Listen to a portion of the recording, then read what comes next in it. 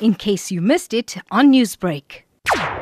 The right-wing Hindu BJP party stomped back to power with brute majority, prompting, among many others, diplomat K.C. Singh to call out the Nehru-Gandhi clan, which had given India 3 of its 14 prime ministers. Parties don't end. Parties can reinvent themselves, as Congress has in the past. So the question is it now capable of reinventing, or is the dynasty a stumbling block? I don't know, because Mr. Rahul Gandhi obviously has not connected with the people, or his message was wrong. Can his sister do it? Can someone else do it?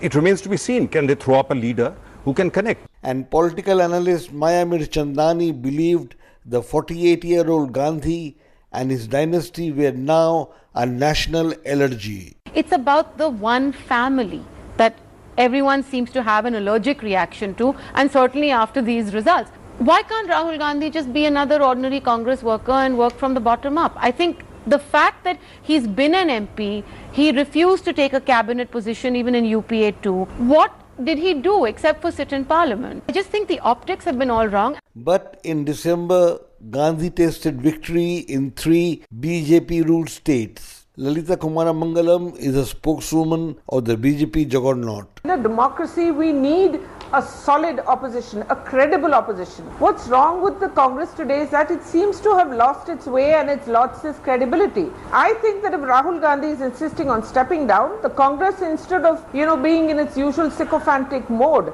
and saying no, you have to stay on, needs to look at serious alternatives. But Gandhi's spokesman Pawan Khera shot back.